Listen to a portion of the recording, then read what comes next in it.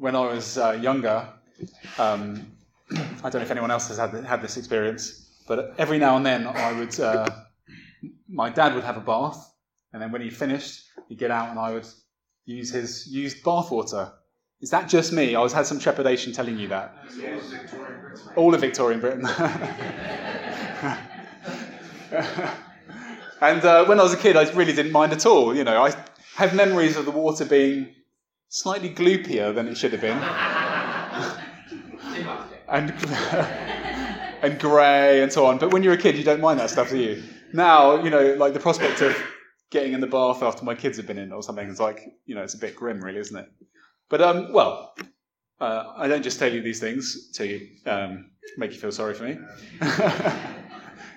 But there's a mystery in this passage, isn't there? There's something weird going on, which John the Baptist says, which is like, why is Jesus coming to be baptized? He doesn't need to be forgiven of any sin, does he? That's what baptism's about, isn't it? It's about forgiveness of sin, being washed and cleansed. The dirty bath gives us a picture of what's happening here. What's being symbolised here today is Epiphany Sunday, which is the day when we celebrate the baptism of the Lord, when we think about his appearing to the nations and all sorts of other things, which we'll come to in a moment. But one of the things we particularly focus on at Epiphany is the fact that Jesus comes into, when he's baptised, if you like, it's not that he's being cleansed, that he's coming into our dirty bathwater. It's the day when we remember particularly that Jesus takes on our flesh, enters into our situation. God unites himself to his creation, to mankind, takes upon himself the likeness of sinful man, and unites himself with us. And so that's kind of what it's all about, really, and that's what's happening in this passage. God joins himself to his creation. And in tradition, Epiphany was a day when we talk about God's marriage to his creation. So at Epiphany, we also think of the wise men bringing their gifts to Jesus. Well, some of the church fathers would talk about those gifts being wedding gifts of gold, frankincense, and myrrh, not just gifts to a child, but gifts for the marriage. We think about the wedding at Cana at this time of year.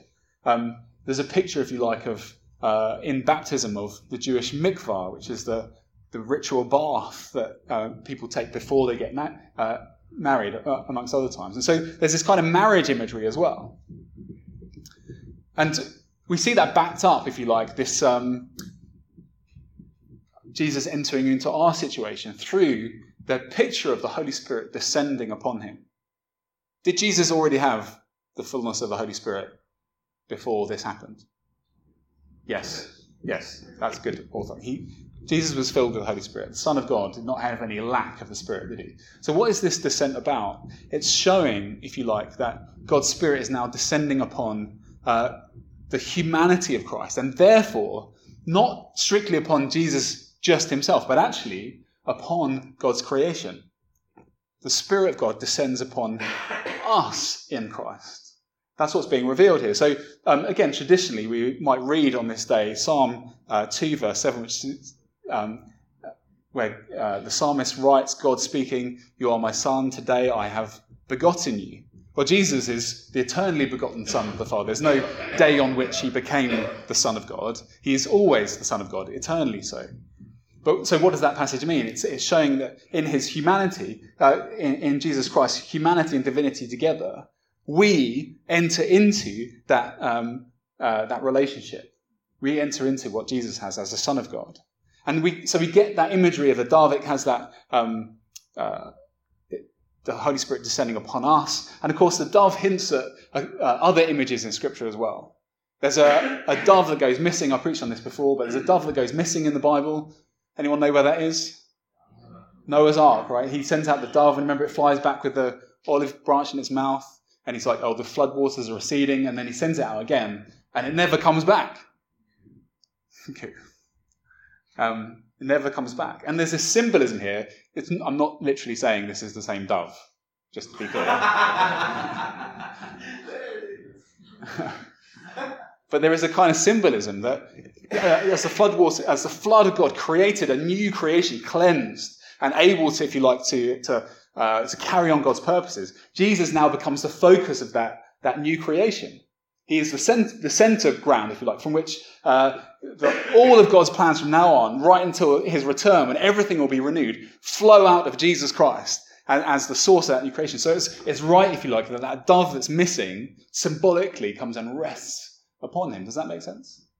And we also have an image of, right back at the beginning of Genesis, right at the beginning, God created, God spoke and created all things. And you have this image of God's Spirit hovering over the waters. And the image is one of, is captured here, this hovering bird, brooding. So there's this picture, it's invoking the idea of creation, of new creation. We are renewed because Christ has come into our dirty bathwater. We are enabled to share in what he has because of that. And so God unites himself in his creation. He enters our dirty bathwater. And he gets himself dirty in order to cleanse us. And of course, we have in the baptism of Jesus a kind of foreshadowing of the cross. Jesus later goes on to say, can you be baptized with the baptism I'm to be baptized with? And then he's talking there about the cross, which is the fulfillment of this, is entering into our dirty bathwater, isn't it? It's almost blasphemous to talk about dirty bathwater when you're talking about all the sins of mankind upon Jesus Christ for our sake to cleanse us at the deepest level of every sin we've ever done wrong, every stain of guilt, everything. There's a foreshadowing here. The voice of God speaking foreshadows the darkness at Calvary. The Spirit descending is reflected in the Spirit being given up at the cross as Jesus gives up the Spirit and becomes a life-giving Spirit to the whole world. So there's this balanced imagery. So, make sense? Yeah. With me so far? Good. So what happens to us as Jesus comes into our dirty bathwater? What difference does it make to us? The Spirit descending and the voice over the waters show us that by this marriage, we now come into the relation, that who God is in himself. We actually begin to share in the life of the Son of God.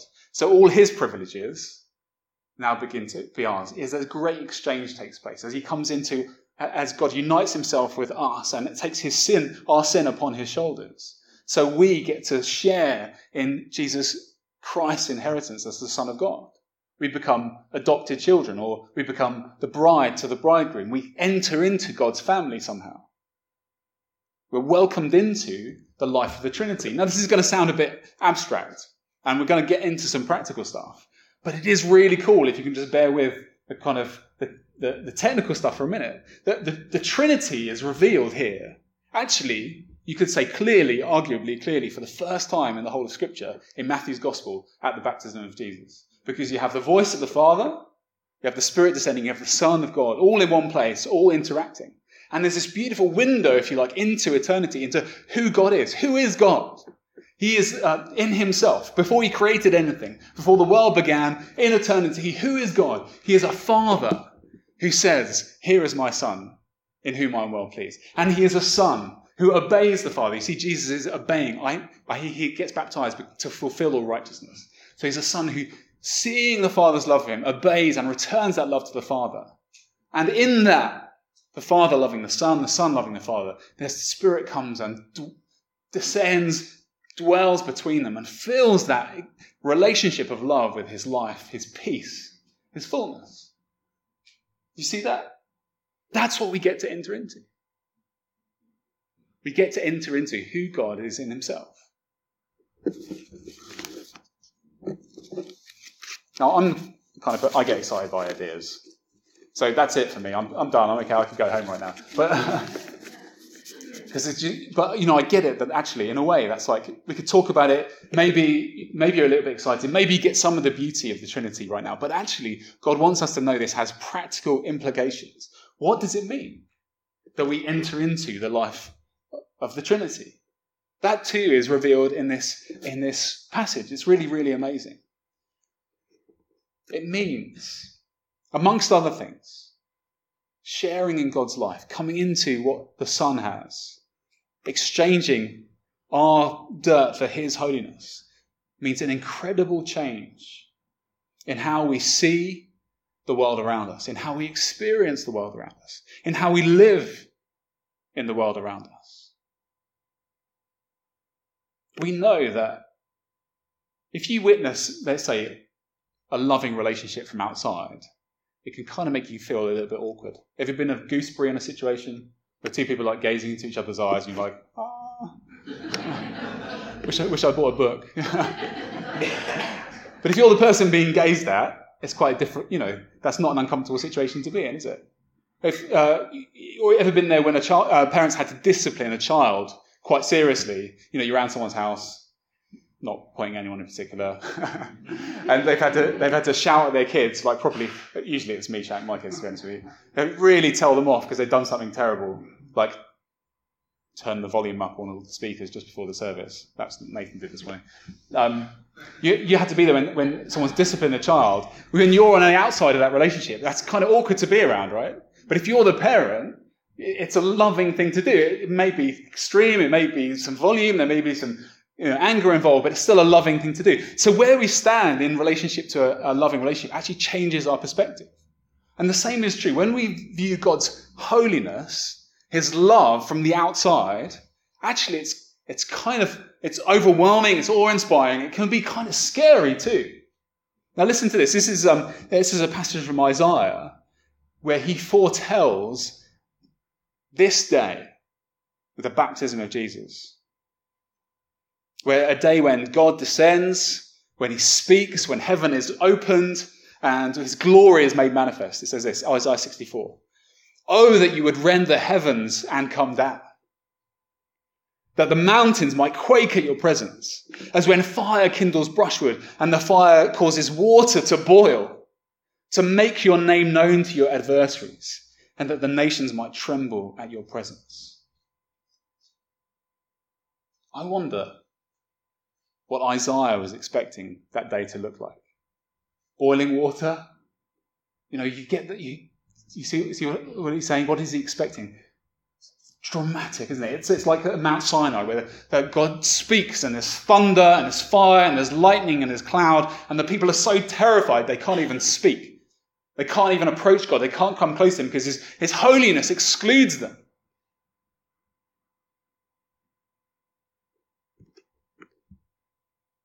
And yet in Jesus, because of Jesus, that holiness becomes love directed towards us.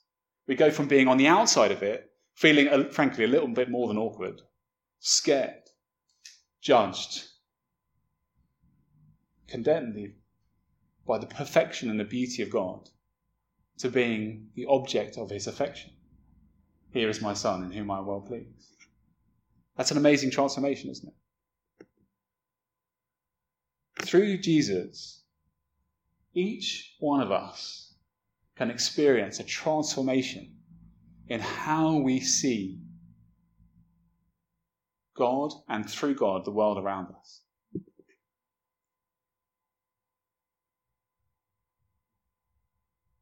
I don't know if it's as true today as it was, but certainly a generation or two ago, people would have when this country was more Christian, and Western Europe was more Christian, North America was more Christian, there's kind of vague Christian consciousness, a moral awareness. And many people would have just a kind of legalistic relationship with God, where it was like, you've got to do the right thing, you've got to do the wrong thing. But what that created, if you don't have a relationship with God, is it kind of creates a fear. It can create a superstition. It can create a sense of judgment. And especially if you begin to reflect on, if you begin that gospel journey, you begin to reflect on your own achievements, and you actually start to look at God's commands, and you compare your life to what God actually requires, and you start to realize more and more and more, actually, I don't in any way measure up to what God requires of me. And even today, that journey that people go on, maybe it doesn't happen as often as it used to because we don't have that background. But often God takes people on that journey and they come to a moment of crisis where they're like, I just cannot measure up. And when we come to faith in Jesus Christ, that relationship with God is changed. Because God, when we come to faith in him, no longer are we under the judgment of the law because we've done things wrong. No longer are we under the sentence of death because of the guilt that we've incurred through the things we've done wrong. but we come into life in Christ because God forgives our sins and reassures us through Jesus Christ and his death on the cross of his good will towards us. Now, that's a familiar way of explaining it, isn't it? Does that make sense? But it's not only that existential crisis that happens when we compare our moral achievements to God's law that changes. And I think this is, there's something more as well. It's also the way we see the world around us. And that's what really uniquely comes out of this passage. Many people, many Christians, many of you here this morning experience the world and the events in your life, and you process them. And the people around you do the same thing as just random events that happen to you. Just kind of like one thing happens and another, and there's no meaning or purpose behind it. Or maybe you see it as a kind of like a tug of war between, good and evil, or God and the devil, or something like that. But what the life of Christ enables us to do is to see that actually, through the whole of creation, through everything that exists, everything, and everything that happens, that's the really important thing. Every situation in our life, God is always, always speaking his message of love to us. That is profoundly, profoundly important. It's also really hard to believe, isn't it? I mean, I'm thinking of in the sense of like the things that we go through, or if you don't find it hard to believe, the world around you might find it hard to believe. You see, we know God saves us out of sin. He saves us from the consequences of our sins. He gives us his law so that we can live an upright life. He gives us his wisdom. He shows us his love. He gives us his strength. He pours his grace into our lives to transform. And so, in many senses, we are taken out of the consequences of sin, but we are still in this broken world. In our sinful flesh, we still experience the consequences of the fall.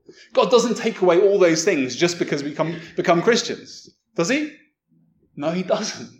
But what he does do is he changes our ability, changes how we not only see those things, but how we experience the apparently bad things that happen all around us. Not apparently bad, the bad things that happen to us and to our friends and to people we know and to people in Australia and all over the world and everything.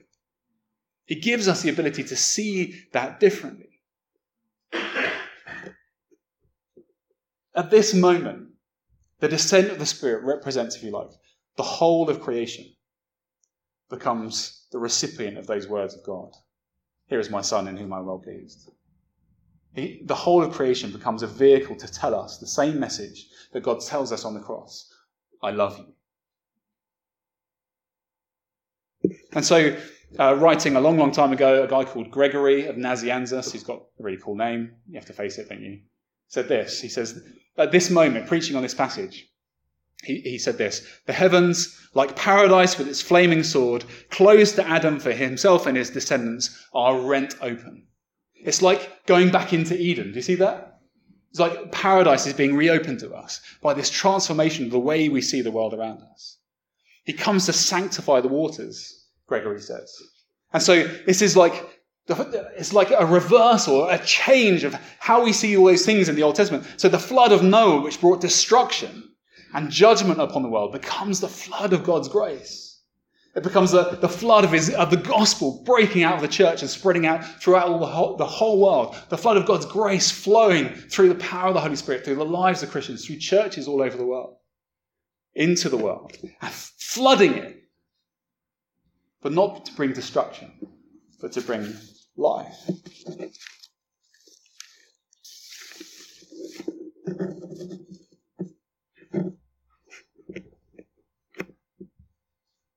This change in how we view the world around us is a huge part of our inheritance as children of God.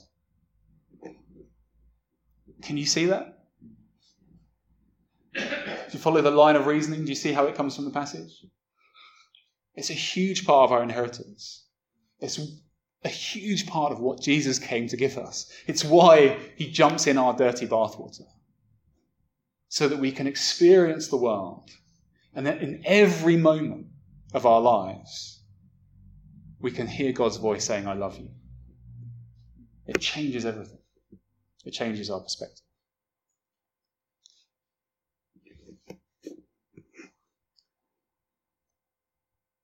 So how do we enter into that? Anyone like experiencing that like 100% every second of every minute, hour, day? Right now? All good? Never a break? You're in heaven already if you are. I just think, I don't know if this is just like something I feel like he speaks to me about this again and again and again. Like I feel like if it was preached to me when I was young, I just wasn't listening. God, I think this is just so profoundly important. Such a huge part of our salvation. You know, it's not about it's not just about what happens when we die, is it? It's about encountering God and being his children right now. Living for his glory now. Experiencing his presence now.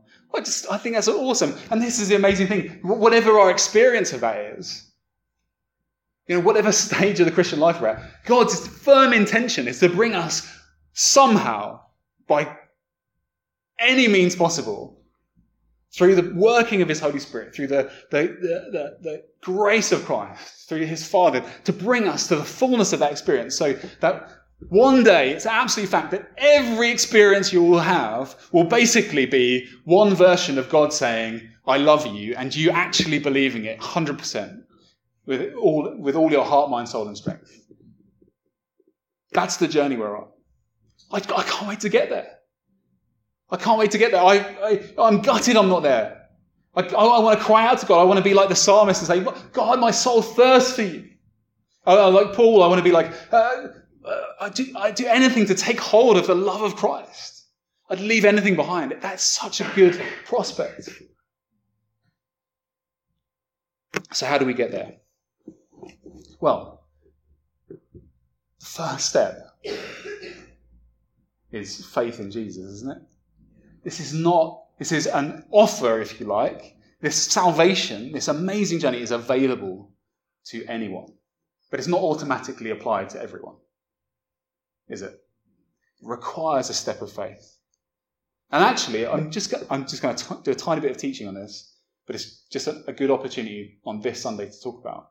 Faith is important. Faith in Jesus Christ is the thing that saves you. The thief on the cross, who's crucified next to Jesus, he doesn't have a chance to go to church. He doesn't have a chance to get baptized. He doesn't go to an alpha course. He doesn't get catechized. He doesn't do anything. He just looks upon Jesus. He believes, and Jesus says, today you will be with me in paradise. Faith is the thing that sets our eternal destiny and brings us into relationship with God, isn't it? But God wants us to be baptized. And in one sense, if anyone questions, like, why should I get baptized? You can just point to Jesus and say, you can read this passage to them and they say, well, what does that mean? And you'll say, I don't really know.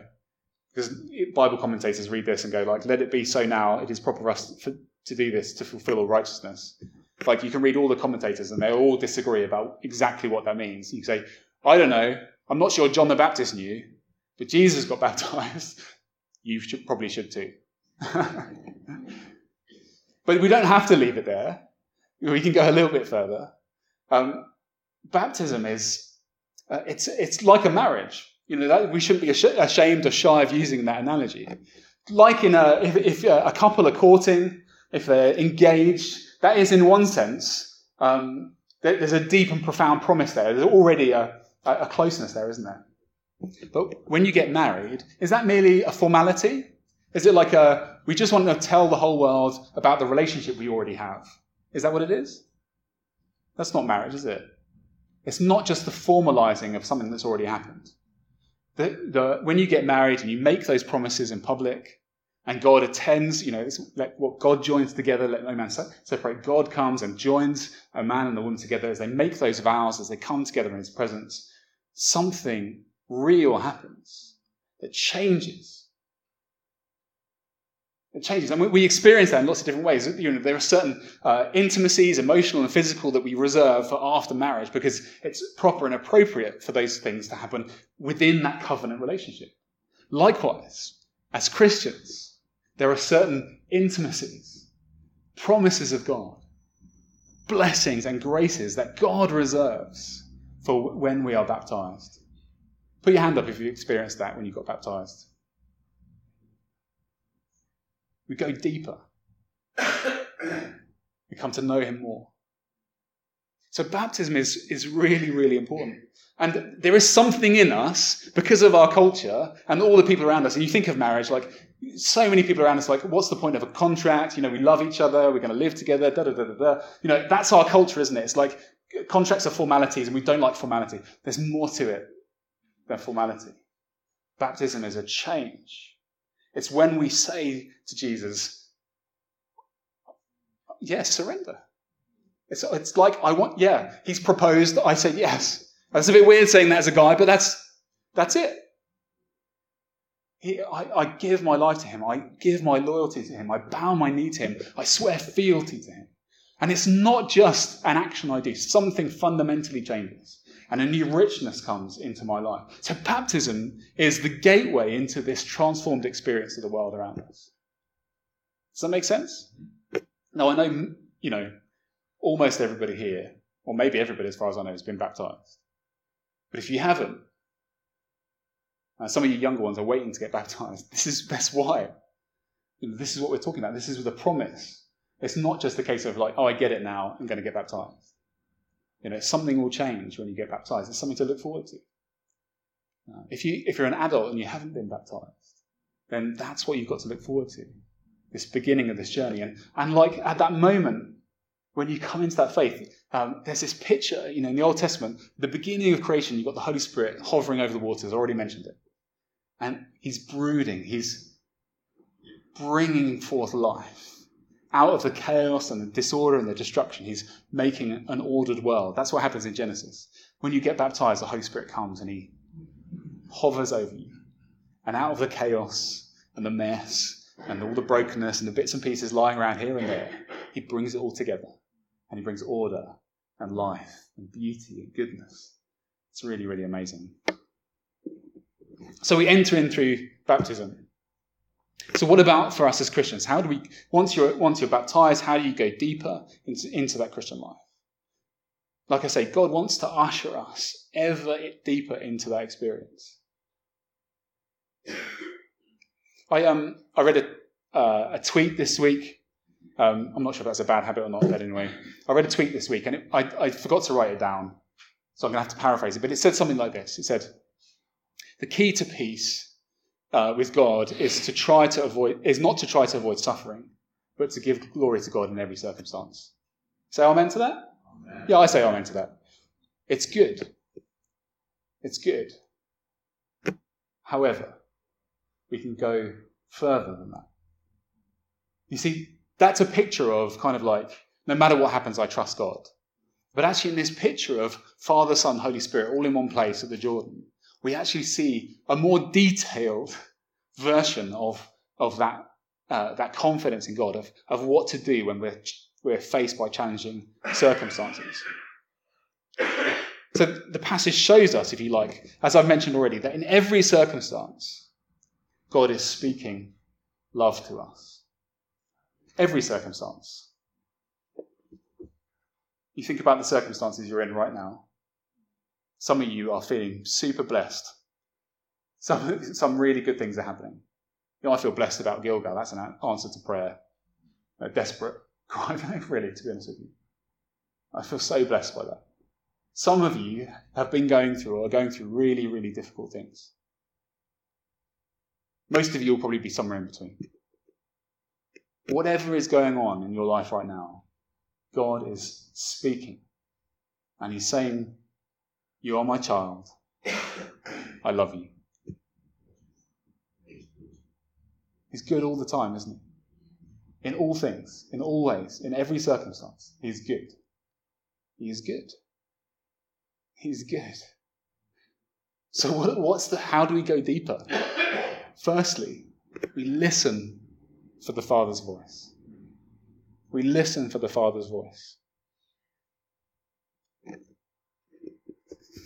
That's, we love, well, I do, I don't know you guys, but, theologians love to argue about these things like God's sovereignty, is he in charge of those things? Sometimes it can become like an academic exercise. But the reason why it's important to know that God is in charge of everything is because if you know he's in charge of everything, you know that in every circumstance he's speaking the words, I love you. That thing that you're going through that feels meaningless is not meaningless. That thing that you're going through that feels totally destructive, you can't imagine any possible good coming from it, God is doing good to you.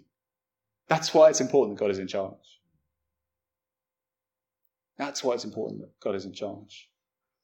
And there's this picture, God laid this on my heart as I was preparing this, that if we could get inside the imagination of Isaiah as he imagined the heavens being rent and God coming down and boiling the waters with his holiness.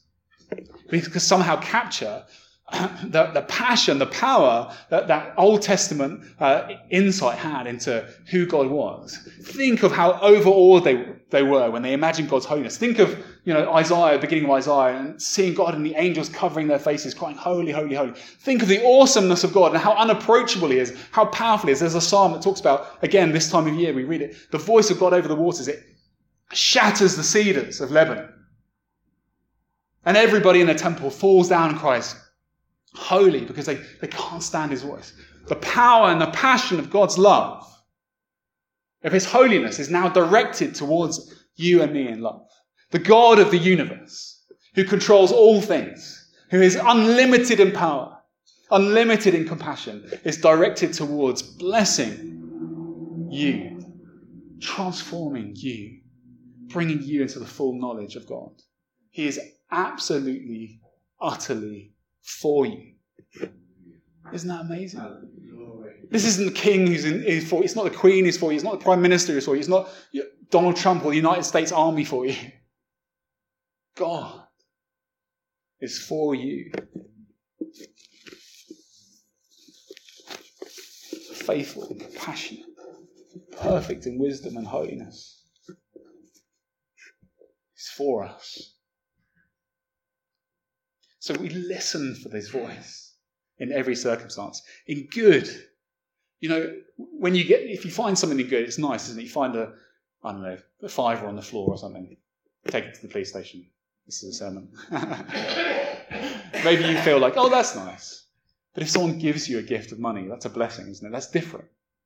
So when good things happen, hearing God's voice and saying, thank you, God, recognizing that it's a gift, transforms our experience of the world. But even in bad things, that's the challenge, isn't it, really? We all need to be reminded to be thankful, but actually, when it comes to bad things, listening for God's voice is really, really important. When we go through illness, go through some kind of suffering, or someone we love suffers, listening and trying to discern and say, God, what are you doing in this situation? What are you saying in this situation? When we're stuck in a situation at work, we're stuck in some, something we can't change, or there's something about ourselves we can't get over.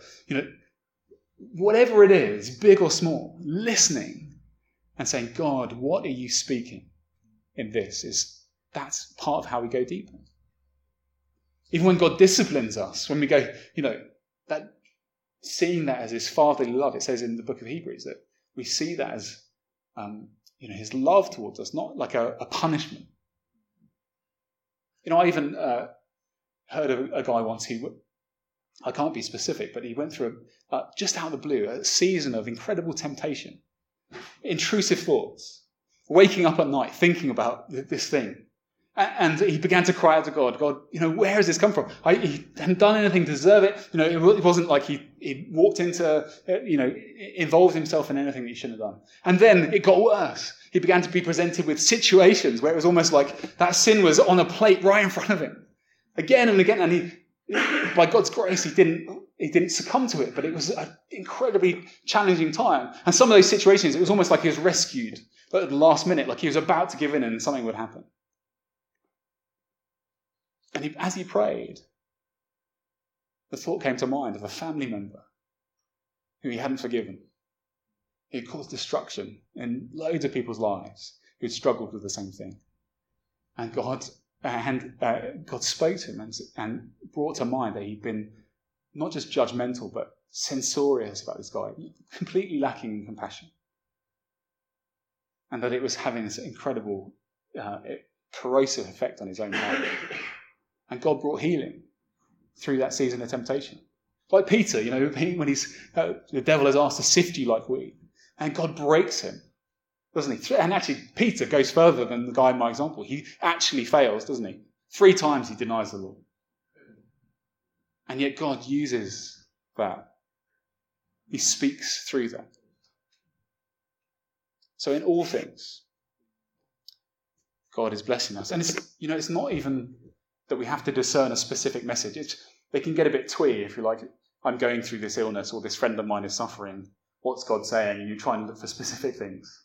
Sometimes you can hear that. Sometimes as you're going through it, you begin to see God's blessing. But actually, it's just that attitude of trust. Saying, God, I believe you. So we hear God's voice. We listen for God's voice. How else do we go deeper? Not just listening for his voice. We go deeper through being obedient. It's responding to his voice. So Jesus gets baptized. Like I say, why?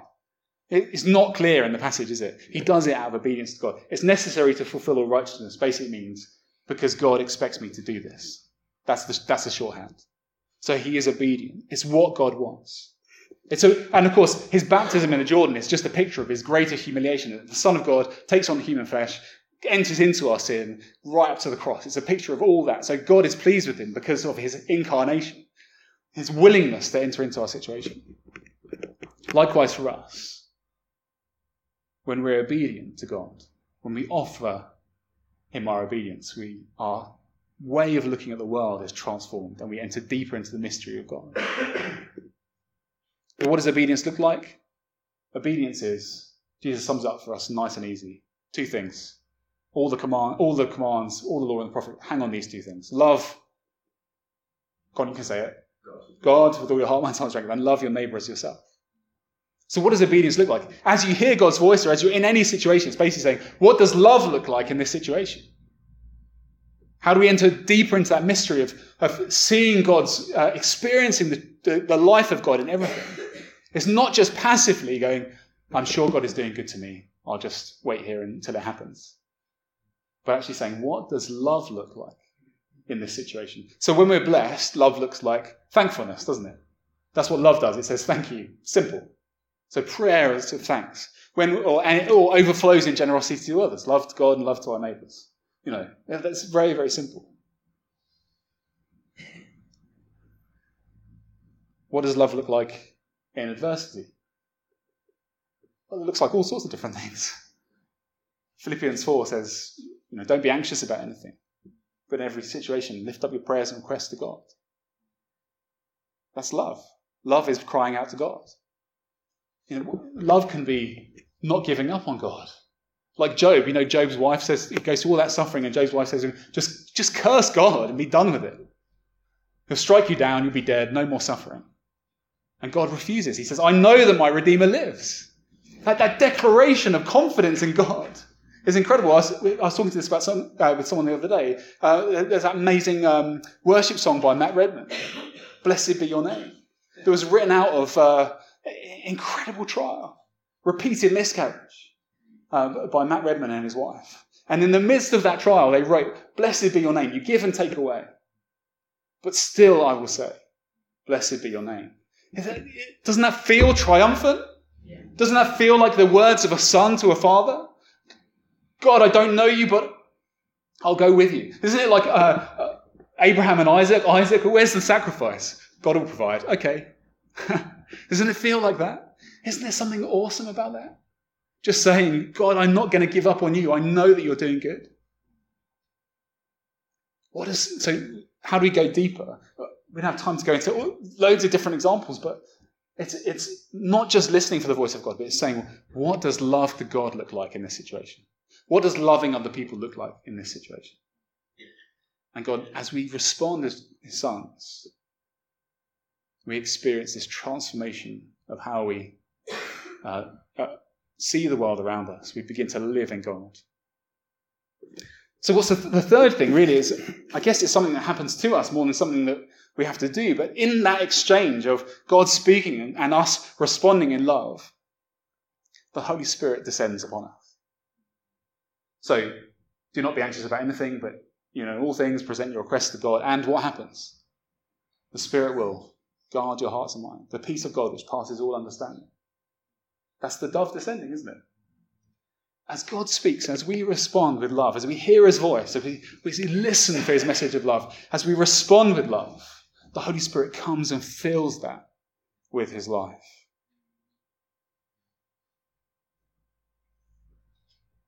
He fills that with his life.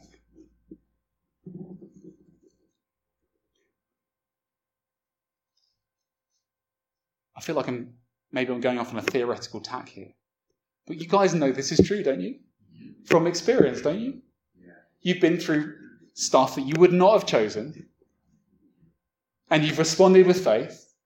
And God has blessed you richly, has he not? Yeah. Tell someone who's not a Christian. Tell yourself. Tell God and say thank you. Isn't it amazing? What do we need to hear this morning? God wants to do that more and more and more.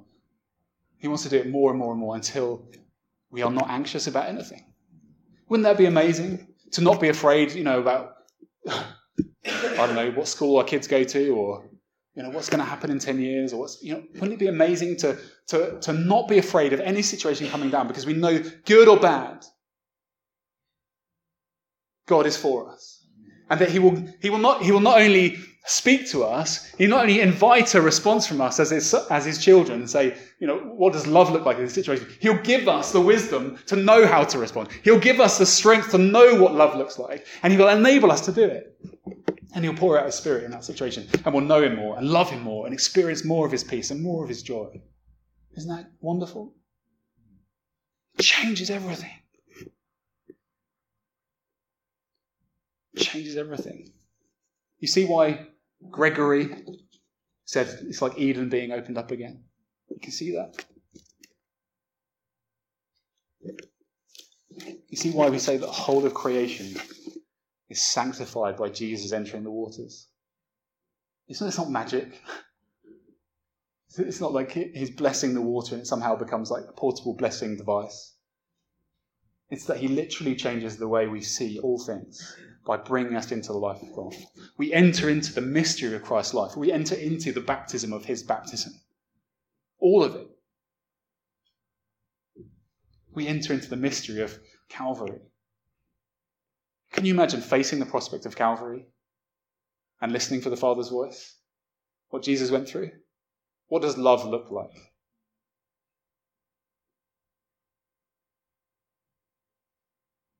Father, take this cup from me, if it be possible. But if not my will, yours be done. That's what love looks like, isn't it? Father, forgive them. They don't know what they're doing. That's what love looks like, doesn't it? Hanging on that cross and not taking yourself down, even when you could call a legion of angels to your aid. That's what love looks like, doesn't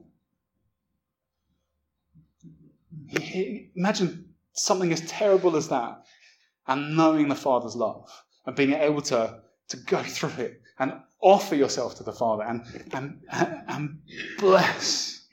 The Bible says Jesus becomes this life-giving Spirit. The Spirit flows out of him from Calvary. That's what God has for us. Imagine being so unafraid you could take up your cross and follow Jesus. That's what God wants for us. The worst things become the best. The cross of Jesus Christ, the crucifixion of the Son of God, is the worst thing that has ever happened. And it's the best thing that has ever happened. And that's what God has for you. Any bad thing that you're going through, God will redeem and bless through it.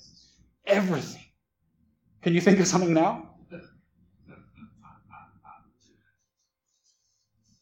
The worst things become the best. Then the suffering isn't cancelled out. It's not made meaningless. It's not made, unpainful. But God blesses. He reveals his love. We come to know him in it. We enter into the mystery of the suffering of Christ. a banquet in the presence of our enemies, a perfect love that casts out all fear. We experience the glory of the cross, the joy of the triune God.